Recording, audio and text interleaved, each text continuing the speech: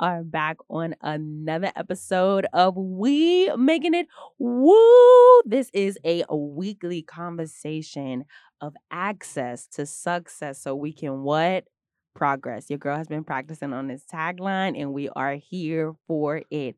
Guys, before we get into anything, I have to proclaim and shout to the heavens. Y'all, this is episode 20. We is deep up in this place. I am like overjoyed and so excited. This was a dream come true in so many ways, and it's been really well received. If you have any critical or prescriptive feedback, I learned last night is another way to say that. If you have any of that feedback, you got my email. Let me know. I'm always looking to grow. But also, let us celebrate the love. I've been getting a lot of love. So just, yes, this is episode 20. We up in the building. As always, if you want to be a part of the conversation, email me or DM me. If you're really close to me, just text me. But that's KatieSmiles.nyc. Katie, because it's my name. Smile, because my smile is cute. .nyc, because that's where we at. Shout out to Mike Brun and Kuhu Verma for this amazing intro song. I know I sometimes shout them out at the end, but it's on my mind, so I just want to shout them out. Mike wrote the song and Kuhu's on vocals. So what happened last night? Guys, I went to this thing called the Open Share. It's through the Musical Theater Factory right there off of Lafayette, close to St. Mark's. It was an opportunity for anybody dealing with musical theater to come and just show what they're working on and receive feedback. This would be kind of like a works in progress type of showing if you are more dancer related. But given that I'm singing a lot more, and I got to work with the amazing Nia Witherspoon. If you don't know who she is, please look her up. Shout out to you, Nia. I definitely feel drawn to experimental theater, immersive theater, dance theater. And so I thought it would be a good opportunity for me to go and just see what other people are doing. Shout out to everybody who was there last night. There were just some amazing makers. And these people can write music, which I'm just like in awe of because I can't do that yet. I'm getting there. I think I'm getting there. So yeah, that's what I did last night. Shout out to Musical Theater Factory. Shout out to I think it's Joe's Pub. There's a couple of things going on. If you need more information, or I can like loop you into that loop. Just let me know, and then check the Musical Theater Factory website out because they've got some other things going up. I know I'm gonna probably try to go on Saturday for a POC roundtable, which would be just another opportunity to get to know some makers in the field. So that's what happened last night. What am I reading, y'all? I've got the book out this time. I am reading Notes from a Young Black Shelf, a memoir by Kwame Onwuchi. Kwame, I'm so sorry if I pronounced that wrong. I'm almost done with it. If you don't know me personally, I love, love, love memoirs. And this one has not disappointed me yet. I think it's poignant. I think it's super relatable. Y'all, he's 26 in part of this book. So yeah, I just think it's super inspiring. He did not go down the tracks that were like most highly sought after. I think the way that he talks about race as it relates to cooking is really well said. One of the best quotes that I read so far was obedience is not an option when the system is aligned against you. It really stuck with me because I just remember Miss Lisea, shout out to you, my favorite first grade teacher. She was like, the nail that sticks out gets hammered in. And to read that quote, to remember feeling that quote as a kid, and then to read this one as an adult, I'm like, well, this is why I stick out, right? Because I don't feel like I need to be in anyway. Like, I don't feel like the system that you're asking me to be in is really what I'm supposed to be doing. So all that to say, Notes from a Young Black Chef. Kwame, you did the damn thing on this book. It's an amazing, amazing memoir. I'm so glad that I have it and I'm reading it. So yeah, and if you need some recommendations or you want to shoot me a recommendation, that's also another reason to email me. So now that we got that out the way, I'm sold on that book. It's really, really good. I'll let you borrow my copy if you want me to. Thank you. I have a special guest in the building. Special guest, can you introduce yourself? Hi, my name's Chafin Seymour. Hey, Shaven is in the building. This is I was telling Emily last night. This is such a special moment. I was like a Shaven super fan during summer study 2016. I hadn't even graduated from school yet. I was in the city for the first time. That's right. Shaven had this one combination. If you're like what we call them, Shavenites. That's what we're gonna call them for Oh now. Lord, please don't. If you Let's not. Can we not? Nah, I'm really against that on so many different levels. Continue with the story, please. But that's if you are a consistent class taker of Chafin back in 2016, that would imply that I you taught consistently, but that's a whole nother you did discussion. that summer you taught That's consistently. true. I did. That's true. So yeah, just for summer 2016 is what we're talking about.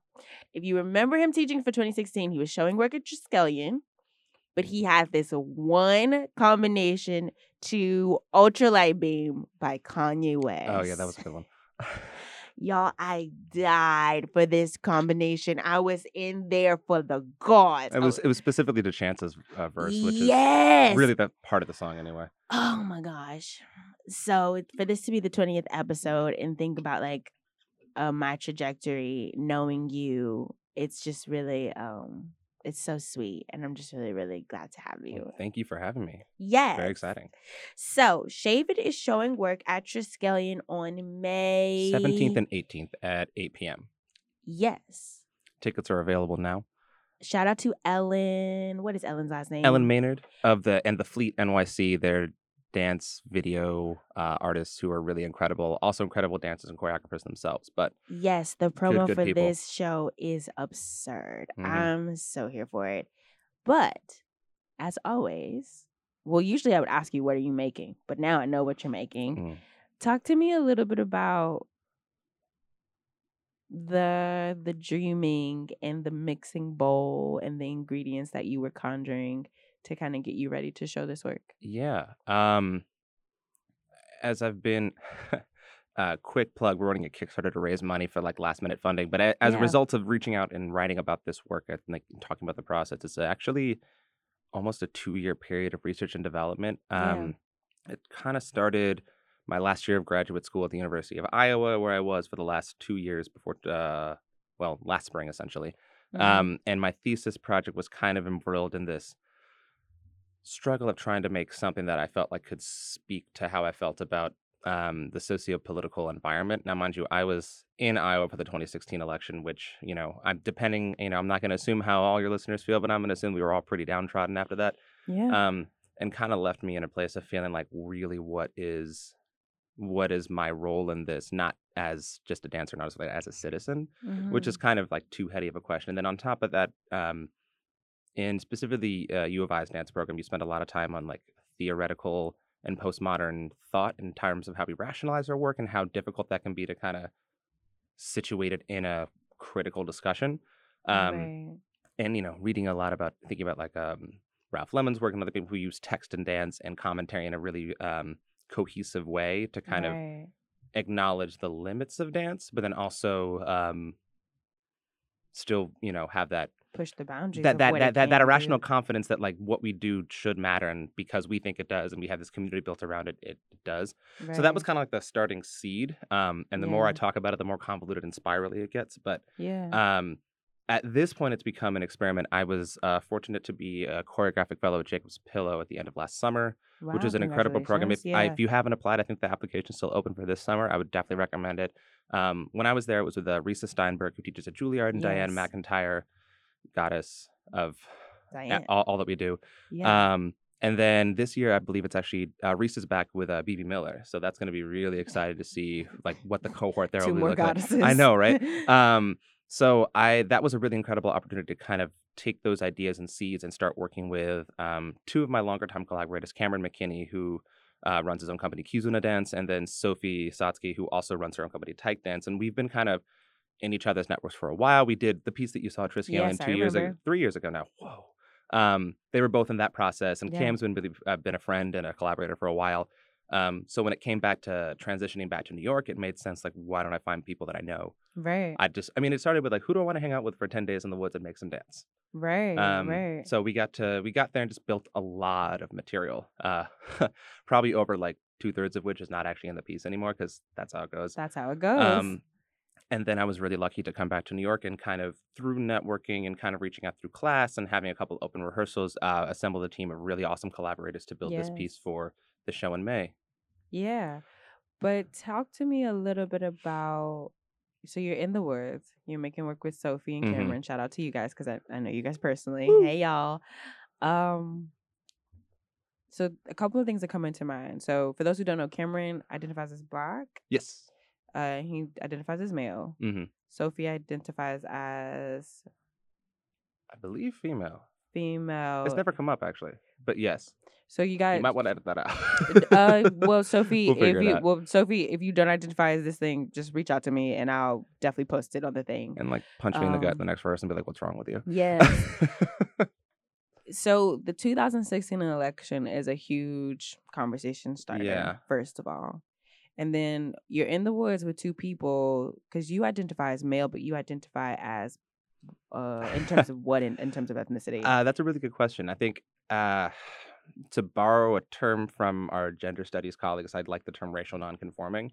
Now, I recognize that there's an incredible amount of privilege that comes with that because I am of color, but I'm white passing. So there's this Yeah. like, I mean, the double consciousness, all that stuff really plays in, the code switching. I'm very familiar with all those ideas because it's just kind of how I've been brought up between dealing with one side of my family versus the other, or, Right.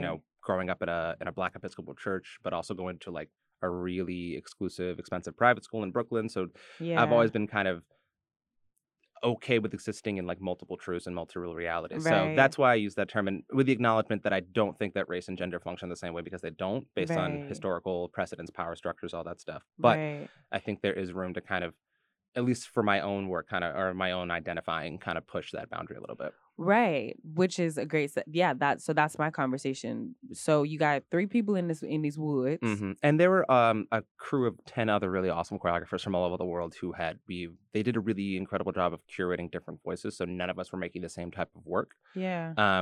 And that was really encouraging because it was process oriented. We weren't supposed to like do a showing or any sort of like Right. formal thing. It was just a chance to be there. And we were there for like the end of the festival, so we got to see some of the performances and experience that. But then we were there for an extra week with nobody there, which was like incredibly blessed and amazing. Just being on that campus and having access to all that space, and it was like a perfect chance to kind of in a low pressure stake situation, just try to see what's coming out now. Right. And see, that's what I'm trying to get to. Yeah. Given that you have 3 people in the woods that Yeah. are identifying in different places, so that Mhm. this election is going to hit them very differently, what were some of the driving moments? What was this movement coming from in terms of Yeah. emotionality, in terms of intentionality? Yes, what does it mean to be a citizen? But then you got 2 other people. What is their relationship to the word citizen? Yeah, what was that conversation, right? It's funny. I think because of the way I work, I'm so interested in the body first that Okay. we spent most of the time just like sweating and building. And that started with Cool. like I tend to start with like a long bass phrase, like 1 to 2 minutes of material that's like built to a song that I'm really into. Uh, for this piece, it was "Sicko Mode" by Travis Scott. Yeah.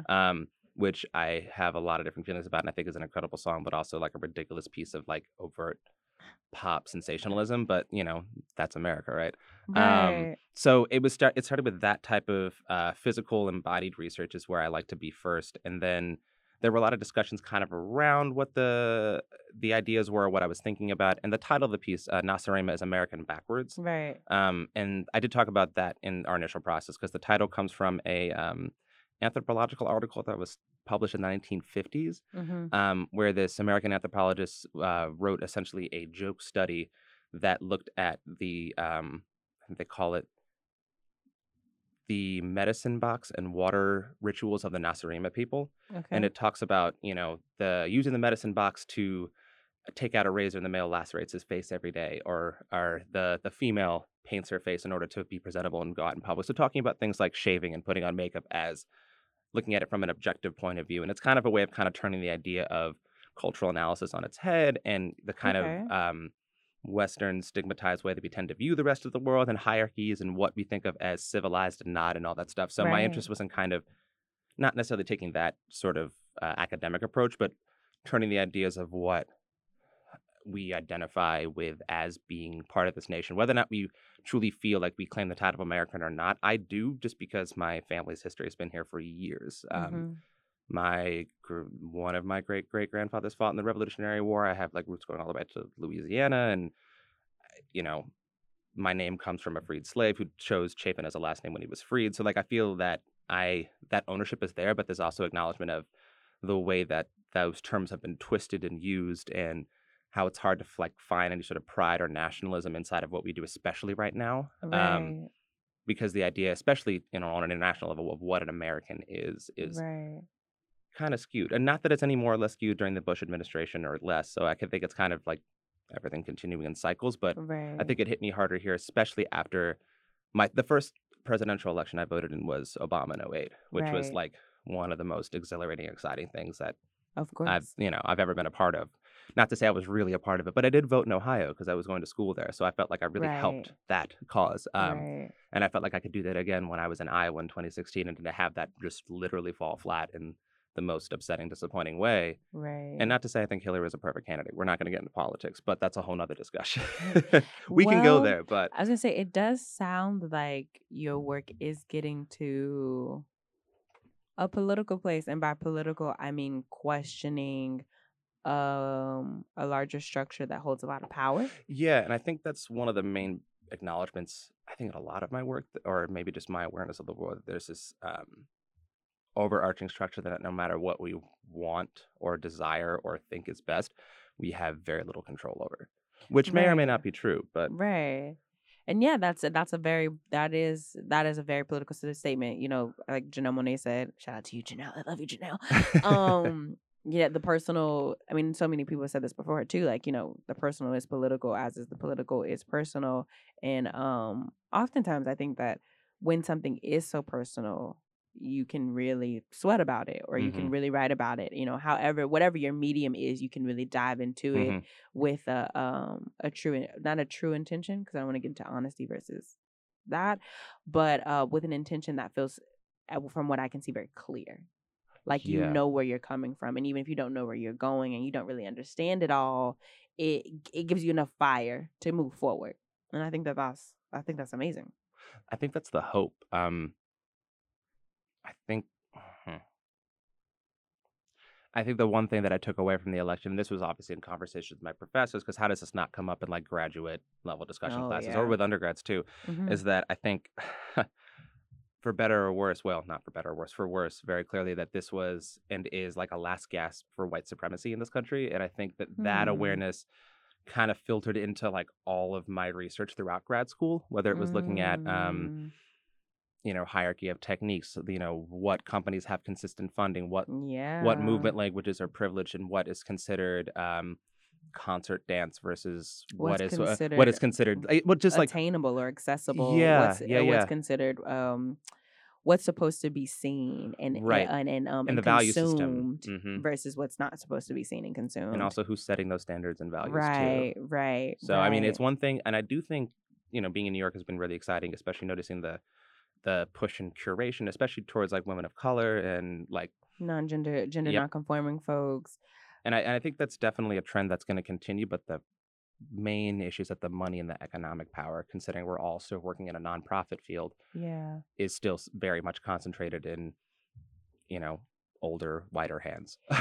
Yeah, and hmm I think I've actually never gotten this deep into politics, but I want to be I want to offer that I think I'm going through a similar transition. I think growing up in the South and going to Texas A&M, which Hmm. I claim with pride, I had a great time there. A&M is a predominantly white institution. The Black people, specifically African Americans, is like 2%. Wow. Um, and so I think for a really long time, I had internalized a certain way of being. Yes, code switching. Yes, I knew how to code switch, and yes, I knew how to exist in different Hmm. spaces. But I had internalized a way of being that was very in deference to whiteness as a way to just survive. So when I got to New York City, Like, wait. um, Well, I got pushback, and I got in the end.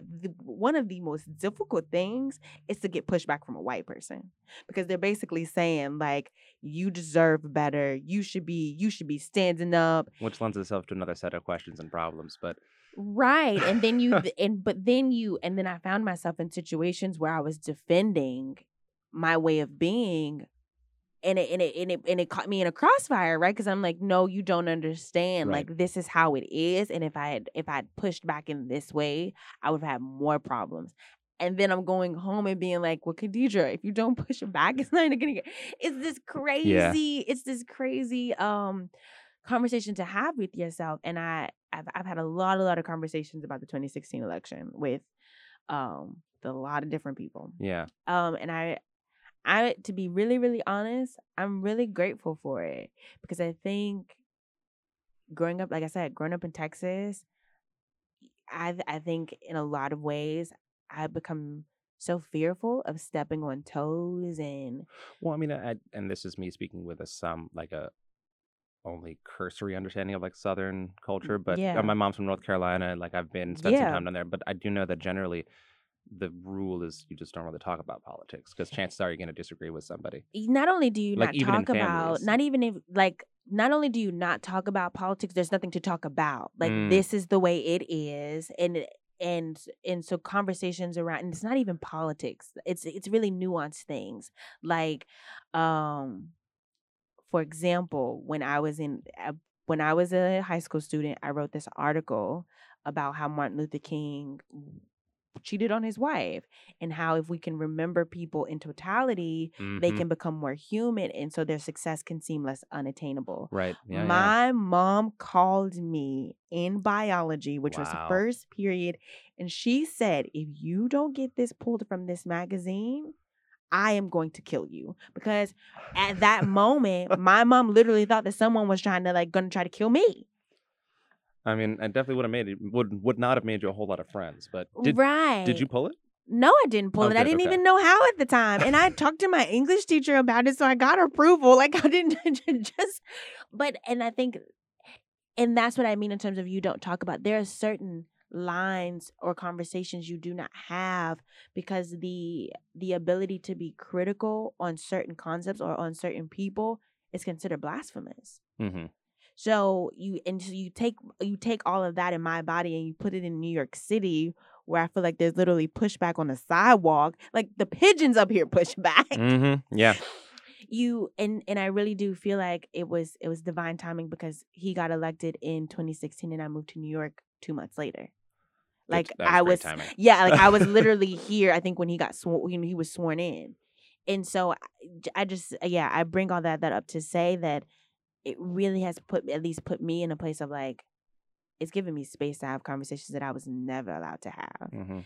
And it's given me a community that supports that conversation, Right. which I really didn't feel like I had in Texas. So That's incredibly lucky. I mean, yeah. yeah, I am not I'm not a fan in any way of the things that have come up, but for me to have the space to talk about them, It's best we can hope for right now. yeah, and yeah, At least until next fall. But yeah. So that is, yeah, that's that. So we're gonna switch gears a little I'm gonna bit. say that was a tangent and a half. I'm so sorry about that. No, I think it's really, and I really want to offer too, in terms of as we look at creative spaces, you know, a good friend of mine, shout out to Sierra Ward, was talking to me, and she said, there is no Black dance space outside of Kumbe. And Kumba doesn't even exist. I mean, with the actual studio, the physical space, they still have classes and they're Right. very much a part of the scene. But Right. So having then, that permanent fixed home makes a huge difference, I feel like. and then what does it mean to have or I guess my larger question is, when space is primarily in white hands, Mm. and money and funding is primarily given to those who place value on a body that is not of color or gender nonconforming, what does that do for the class taker? What does that do for the maker? What does that, like, yes, I've seen a lot of push towards, equity, but when you don't have an infrastructure that can support it, which, Mm-hmm. based on history of these spaces, they don't. What does that do, for someone like me that, I started as an intern at Gibney? What does that do for the interns? What does that do for this larger dance community? Right. We have to talk about it at least once or twice, Yeah. just to at least acknowledge where we are, so that I think we can move forward. Right. And kind of circling back to where we started, like talking about the piece, I think the central question of this piece is like, how does dance fit into that conversation? Is it better to focus on building our own community with our friends and kind of build each other up, or should we be making an appeal to these power structures to notice us? Like, and I think the piece kind of tries to walk that line because, in my heart of hearts, I call myself a closeted classicist. I mean, like, I really enjoy, more Eurocentric oriented art. Like, I'm going to see Mark Morris tonight at BAM, the Pepperland piece, just because I like the Beatles and I'm interested to see what he does with live music and that. But at the same time, there's an acknowledgement of that work has been built on a hierarchy that doesn't imagine space for people like you and I. Yeah. And so it's like, okay, so how do I reconcile my experience, study, training, years of just being aware of that, and then also try to push the boundaries on what can fit into those spaces? And for me, that always kind of circles back to hip hop, because that's kind of like the root core heart soul of my life in a lot of ways. And so while I would never qualify my work, especially the dance work, as hip hop, because I know how important that lineage is to that community, and so I'm very tentative about claiming that. It still definitely influences my work in a really real way. Kind of that, again, that ability to be like, again, militantly and like openly who you are, and then just being able to profit off of that. And then you can get into the conversation of like what type of hip hop is commercially successful versus what is. And that's a whole nother strategy based off money, power, politics, all that stuff too. So, and I think you offer a really good question too, of like being militantly yourself and who has been able to, because I can definitely say that I have been militant myself, and I have been worried that I was about to get fired. And even if not, because fired is a huge, I feel like it's at the end of a spectrum. Right. But for those who don't know, there was a huge hair tie situation at Gibney that I was at the root of. And what I actually did not think was being militantly myself became this larger conversation of me being militantly myself, and then having to have the conversation of explaining why me being militantly myself should be accepted in a dress code. And so I bring that up as a way to... I never even knew there was a dress code at Gibney. Yeah. And I only bring it up because being fired is at the end of a spectrum, I would like to think. But then what happens when you are militantly yourself and then it's dismissed, but then you have to then validate it? And even if a space doesn't validate it, like, how do you hone in? Is it this community that you have that allows you to feel validated? And is it this larger conversation you have to have about like, how do you prove that? And do you have to? In this particular situation, no, yeah. When it comes to like, I gotta pay rent, so. But and also too, I had to, the conversation was basically like, is our head wrap something you want to fight for? Yes. Well, because I'm not getting my hair braided until May, so baby, yes, because I gotta wear it. So you want to have a conversation today? You want to have a conversation tomorrow? It's like, we can have it though. Yeah. Yeah, but like. I just feel like, especially in dance training, well, that's there's this push of like, you have to be yourself. You need to be able to own who you are. But when owning that's also pretty recent too. Oh no! I mean, I'm young, so I'm gonna say in the historical spectrum of dance training, like I'm thinking of like the hierarchy of ballet spilling into like American modern dance and spilling into postmodern, and then only recently has there been this claim of personal identity inside of that. Wow. Okay. I mean, and that's like me like going off on like another historical tangent, but it's looking at how, I guess I'm going to say it on a podcast. Ballet operates, I feel like, in the dance world the same way like the English language operates in the Western world, or even in the rest of the world. It's like, if you don't understand this and can't speak to this, then you don't really matter. Yeah, and or you're not educated, or you're not able to speak to those in power, unfortunately. Right. And I think even in the acknowledgement of like what art is being championed right now between like Black choreographers, white choreographers, and where those spaces are being made for them.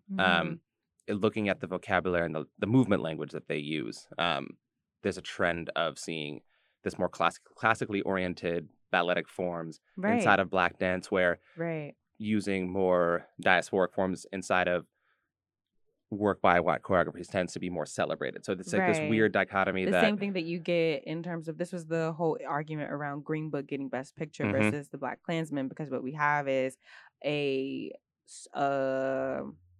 what is the language that you used, was something of the diaspora celebrated by a white person. So this is a Black man's story Mhm. that is celebrated by a white person and it got Best Picture, Right. versus Black Klansman, which is all Black, every day, all things. Mhm. Yeah.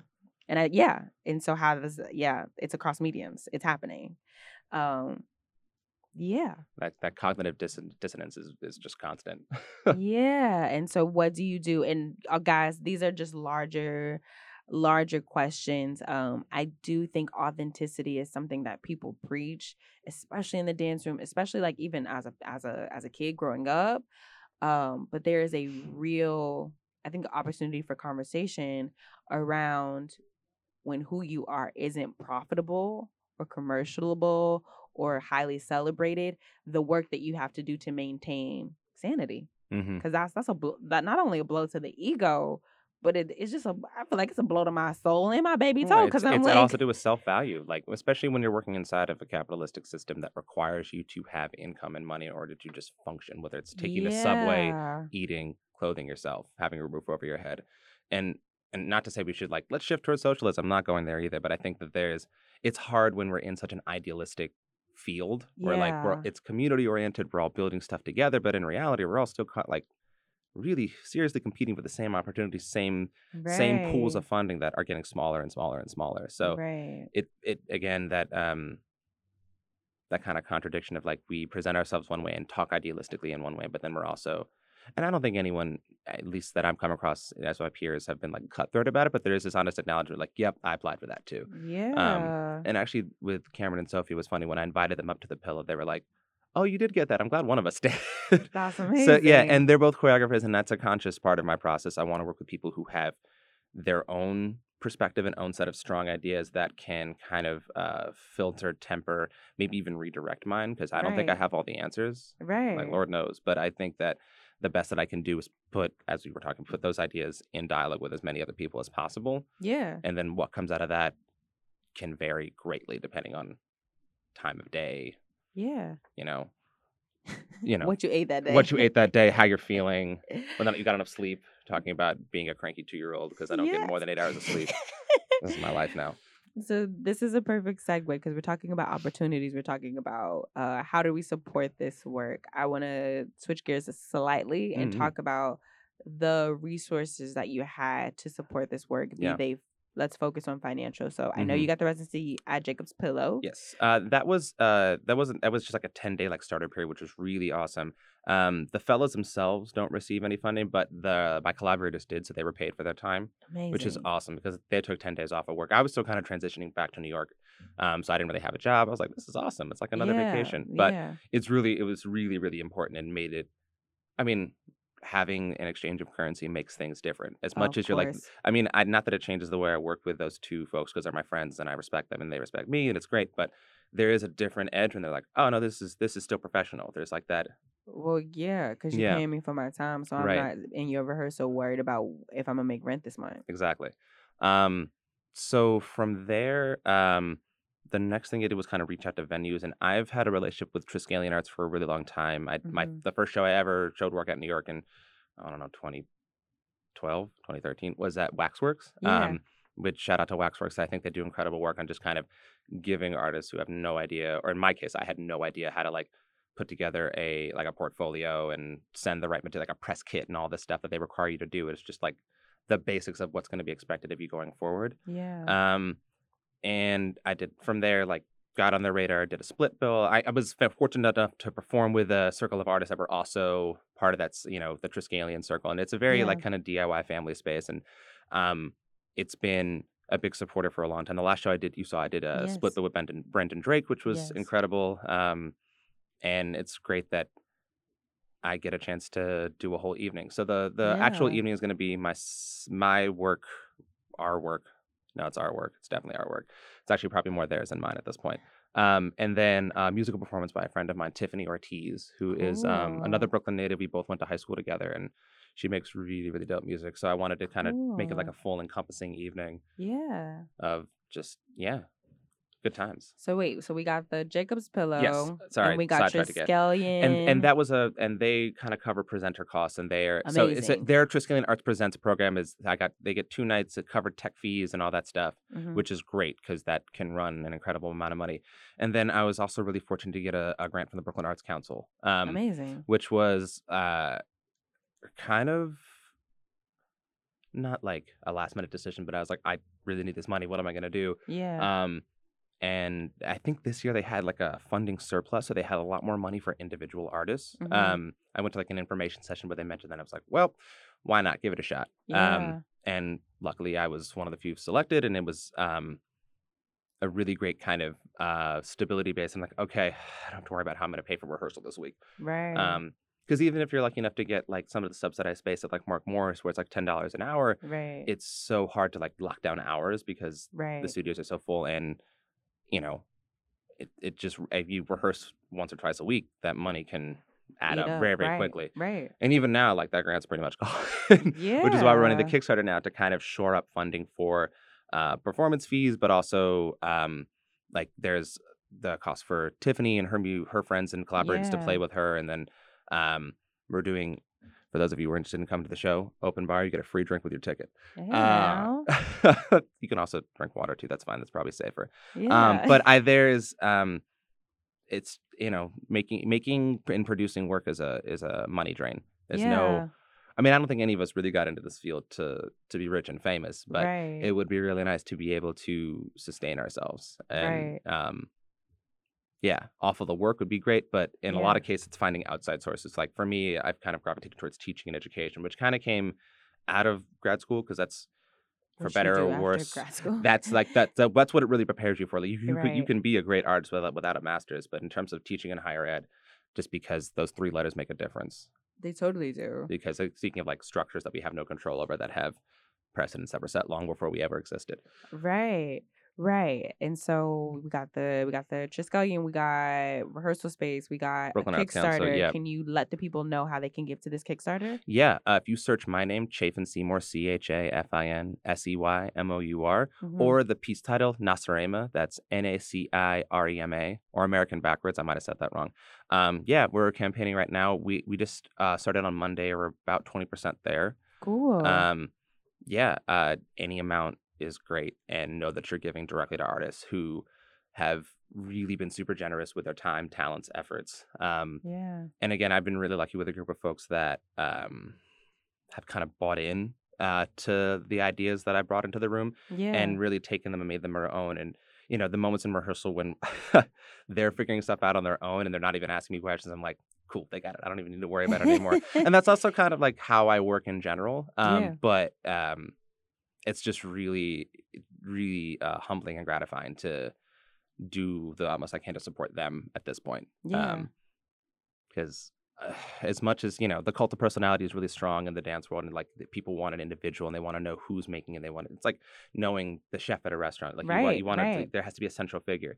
I wish there was more I could do to kind of like efface that and move away from that and make it about us Yeah. and not about me, but about the people I bring together. Because I think the people I brought together are incredible. Yeah. And Um, also too, like, yes, because I felt the same way about Jasmine, and I feel like, I mean, mhm, I don't want to speak for her, but I feel as though she's totally about that. mhm, And what I too offer is that, yes, I feel like it's so 50-50 mhm, because like you and she brought together these amazing people, and there's something about your vision and her vision that literally brings out the magic in all of the collaborators. Like, Jasmine, you know how I feel about you.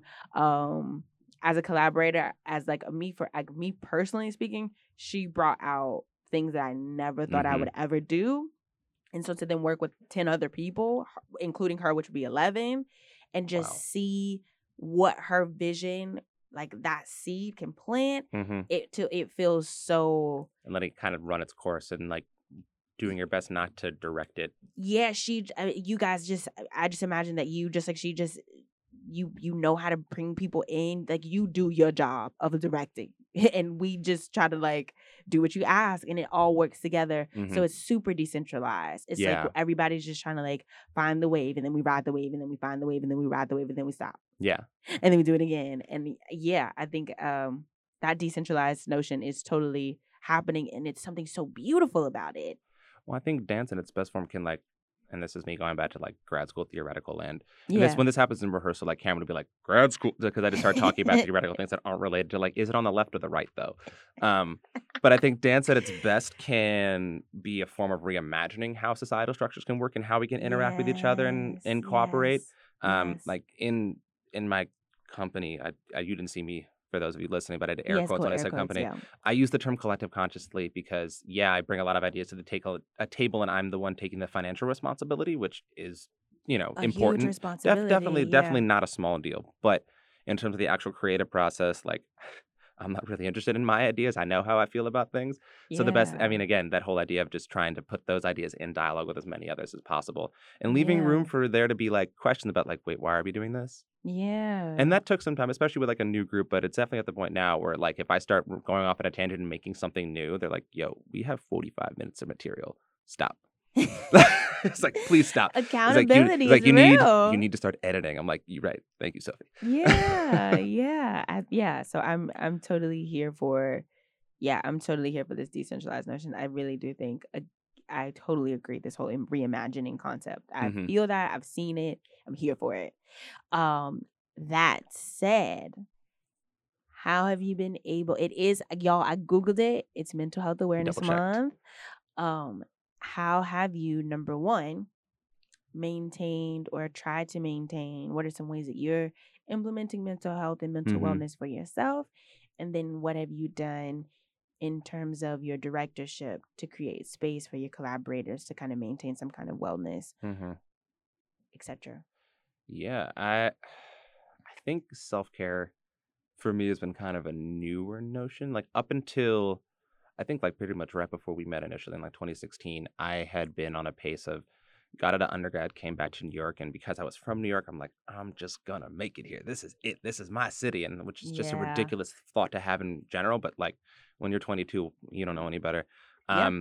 And so I put myself in a lot of situations where I was not checking in with how I was feeling about the work I was doing, and not checking in with my relationships, like Right. friendships, collaborating relationships, personal relationships, romantic relationships. Yeah. And a lot of that kind of burned itself out in 4 years to the point where I was in not a healthy place. I was really kind of generally unhappy, feeling angry and frustrated and not being able to direct it or redirect it in like the worst possible ways. And then, you know, turning to other forms of like, self-care, which can be more detrimental than not, whether it's drinking, anything else like that, like substance abuse. I mean, I was fortunate that it didn't fully like form into something that serious, but I was definitely in a place where I knew I needed to step away. And I think grad school had always been like on my mind, and that was part of the reason that I decided to go then, because all this stuff kind of came to a head. I mean, I have been in therapy. I think everyone should do it. I think we should all have a primary physician and and a primary therapist. Like I think it only help.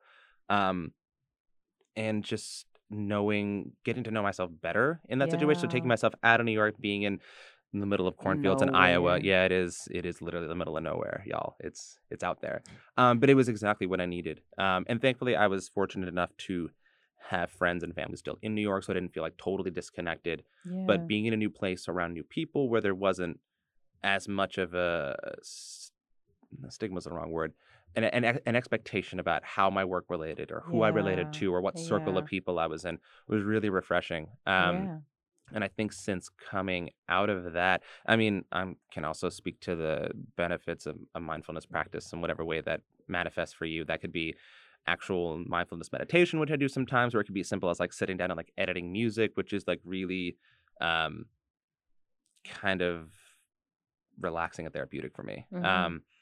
Or playing a stupid baseball game on my phone. Like it's a matter of just kind of finding things where you can step away, especially in the dance world where like your professional work, your feelings, your desires are all, and your personal relationships are all kind of tied into this Yep. single thing, which Yep. is one of the things I love about dance. Like the best Right. people I've ever met in my life Are I've all met through dancers. dance. Mm-hmm.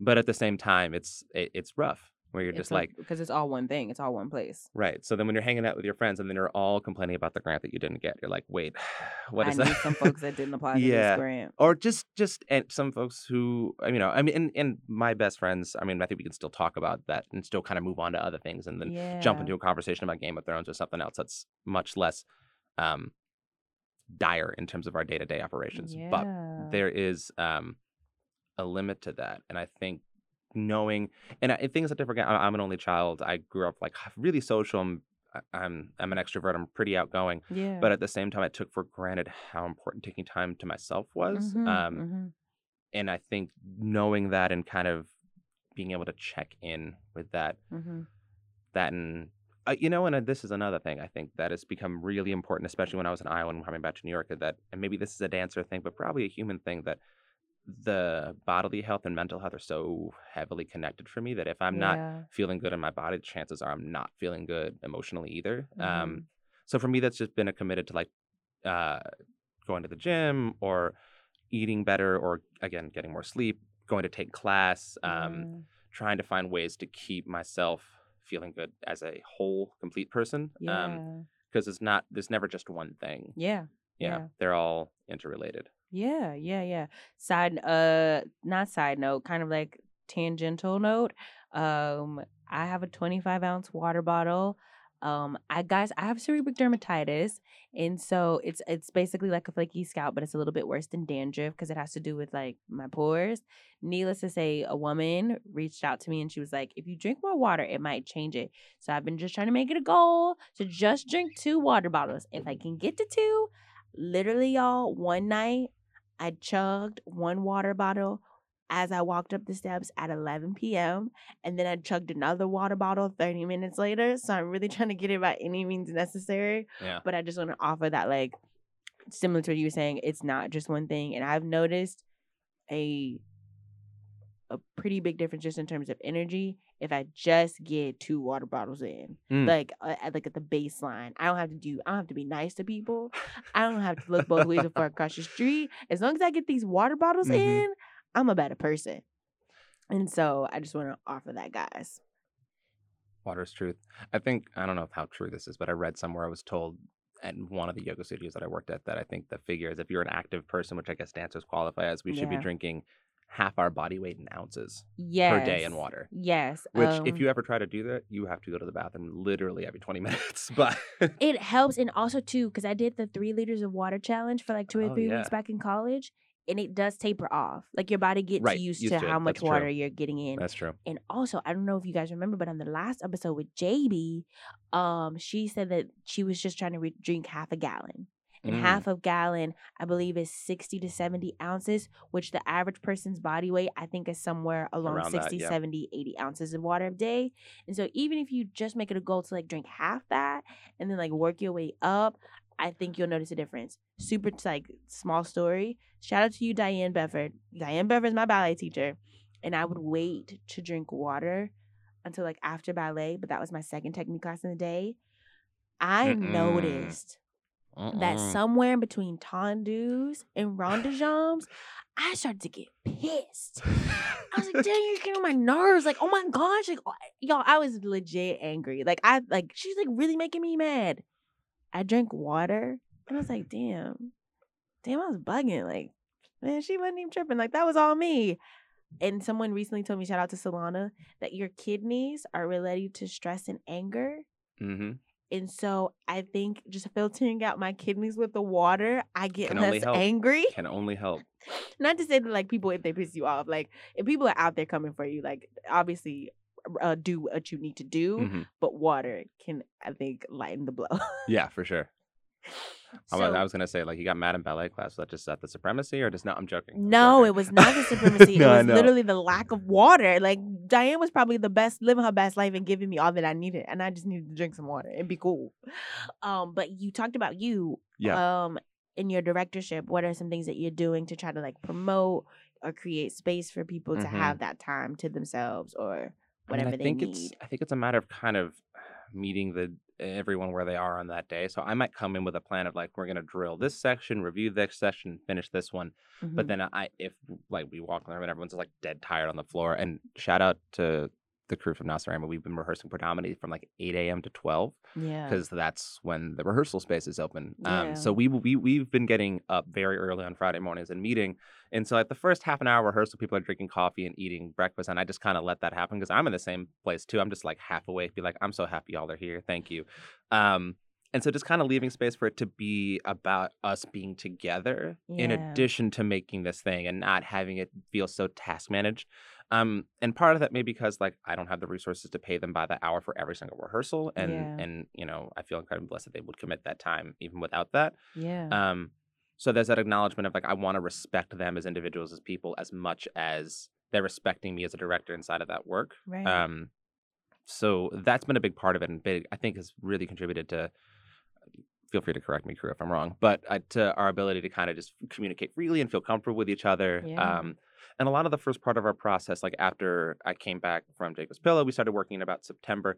And a lot of the first 4 months of rehearsals, there wasn't a whole lot of conceptual work. Again, it was a lot of building Sweating. familiarity. It was, it was partnering body work, trying to get to know each other physically, Yeah. being more comfortable, and having Yeah. that lead into more conversation. And then kind of around January, then bringing in a lot of the conceptual ideas that had kind of filtered out from my thesis. Mhm. After I'd have time to like digest and be like, that was only there because my thesis advisor liked that. I need to cut that out, or like that's not Mhm. something. And also, the type of work you're making in an academic environment is not necessarily going to entertain an audience for 30+ minutes. And at the end of Right. the day, Right.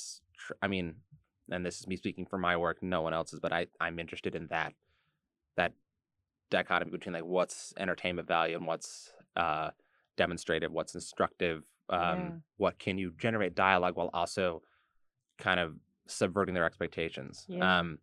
I mean, the one thing I got after the initial version of this work that was made with collaborators at the University of Iowa was that it's a lot of fun, and like you didn't read any of the subtext of any of that, but again, Mm. that's that gave me questions like, okay, what can I do to like, yes, you're liking this, but why are you liking this? You're laughing, but Right. why? Right. Um, Right. and that I think is just kind of how I am interested in working. I mean, I was Mhm. raised on irreverent comedy of like Richard Pryor, Dave Chappelle, stuff like that. So Mhm. very socially conscious, very racially oriented, very, but also very tied to their own experience. Mhm. But they're able to make that relatable by making people laugh. And I think Right. humor is a dangerous thing because it can lead towards trivializing things, which is not Yeah. something I want to do, especially when the overarching themes of what we're talking about are super heavy and political and emotional Right. and all that. But in terms of again going back to the mental health thing, for me, it's like if I can't laugh at it, what am I gonna do? Right. Oftentimes, yeah, laughter is it's just like it's like the peanut butter, but the medicine, the Yeah, medicine, the candy's in the medicine, the medicine's in the candy. right. Yes. Or it might have to do with my fear of being vulnerable in stage because dance has been such like a shield for me most of my life. It's like the only place, not the only place, one of the few places I found measured confidence and kind of feel like I know who I am and have a sense of self in terms of what I Mhm. stand for and what I believe in. Mhm. So then it's hard for me to like. I mean, this piece has been kind of leaning into questioning that. Like, does any of this matter? Like, what's the Yeah. efficacy of dance in a world where like people in Flint still don't have clean water? Like, like Right. all that stuff. Right. So it's like how how can I rationalize what I'm doing when there's so much more at stake? Yeah. Yeah. Yeah. I don't know. I mean, just try to be around good people and be able to have those conversations with them, which is kind of back to the Yeah. in process, it's being available to whatever comes in the room. Yeah, and I've actually been just going back to Jasmine just for a bit. Hmm. I think what's been super helpful, at least because I'm not a director, I'm Not a yet. collaborator. You got time. I don't know if I see myself as a director yet, but I love, and also too maybe in a way because I do direct these conversations. So yeah, See, there you go. but I've been just thinking a lot about the power of performance. And I think, at least for me, because I do have a podcast and I work with Jasmine, there were things that I tried as a performer in the piece Collective Terrain, in the piece You Think You Fancy, Hmm. that I really didn't know I was going to try up until that moment. Mm. But just going back to this thing about like being available and open, I've been really, I think as a performer and as a person, I've been really rigid about where I get vulnerable, and I'm only gonna get vulnerable for a certain amount of time, and I'm only really gonna get vulnerable with a certain amount of people. And so, in terms of rehearsal process, I found myself really willing to take chances and really willing to like live and breathe in a way that I wouldn't on stage. Um, and so, I've just been thinking a lot about like how can I bring that to performance, because I've worked with such great directors that have really given me space to do that in rehearsals, but then going into You Think You Fancy, which is basically an improvisational score, Mm-hmm. that same curiosity and openness is not only like pressed upon in this performance. Heightened It's even, yeah. like it's required. It's like, yo, if you feeling something, go off. Like, it's only going to add to the work. Mm-hmm. And so not only I just offer that, like, not only how can we be available in like great directors push us to be available in rehearsal, but like how do we carry that into these conversations that I don't even plan for, into these performances that I'm like, oh yo, this feels good, I'm gonna go for this. Mm-hmm. um just as a way for that, the act of being vulnerable also is an opportunity for me to learn for myself, Absolutely, the yeah. same in performance, the same way it is in rehearsal, because I don't think I was able to do that up until this weekend. And also that whole idea of like who is a performance for, because the idea of like performance in theater also, even of it, going back to the structural things we're talking about, like Yeah. that goes back to like classical theater, again, a Eurocentric idea of like putting things Yeah. on stage for to be devoured by the eyes, and like the whole Yeah. idea of the gaze inside of that is really kind of hard to navigate, especially when you're trying to make a piece that's about the group of people inside of it. And so where do Yeah. you walk that line between like this is about us and you're building a world that people are getting a glimpse into, or do you Yes. turn that out back on the audience and be like, we see you?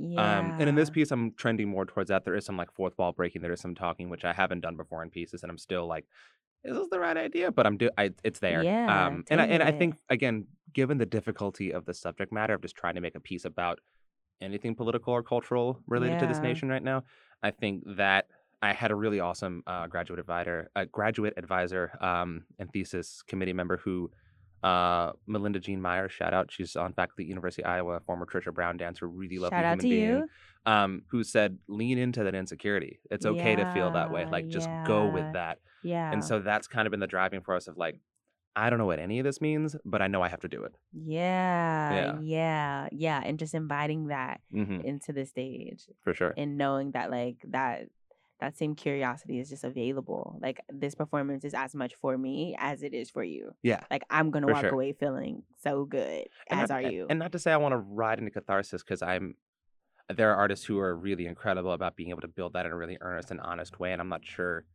I'm emotionally mature or available enough to do that. Mm-hmm. And there's also a reason why I'm not in the work. That's not an Yeah. accident.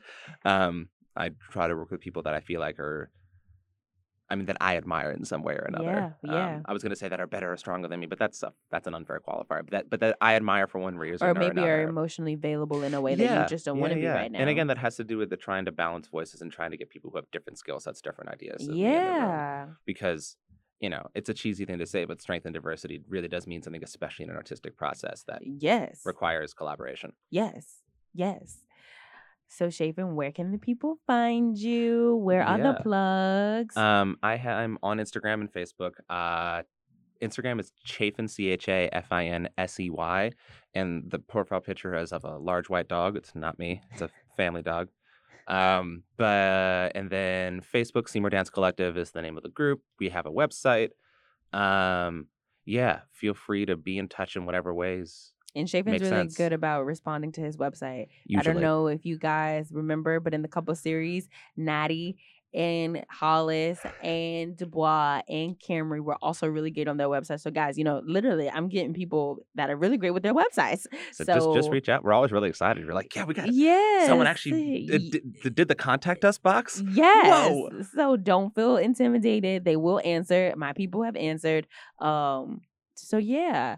Any final notes? Oh, please plug the performance one more time. Yeah, May 17th and 18th. Tickets are on sale now at triskelionarts.org. If you can't make the show, please consider supporting us on Kickstarter. It's Nasarema is the title of the piece, or my name, Chafin Seymour. Yeah, this piece is about community. We want to keep building and growing that. So. Yes. So as always, I want you to make it live. I want you to make it breathe. If you're feeling insecure about making it, I hear you. And I've been there too. But I encourage you, and I always want you to make it anyway. Or just, just make it. Bye, guys. You say bye too. Okay, cool. Bye. Struggling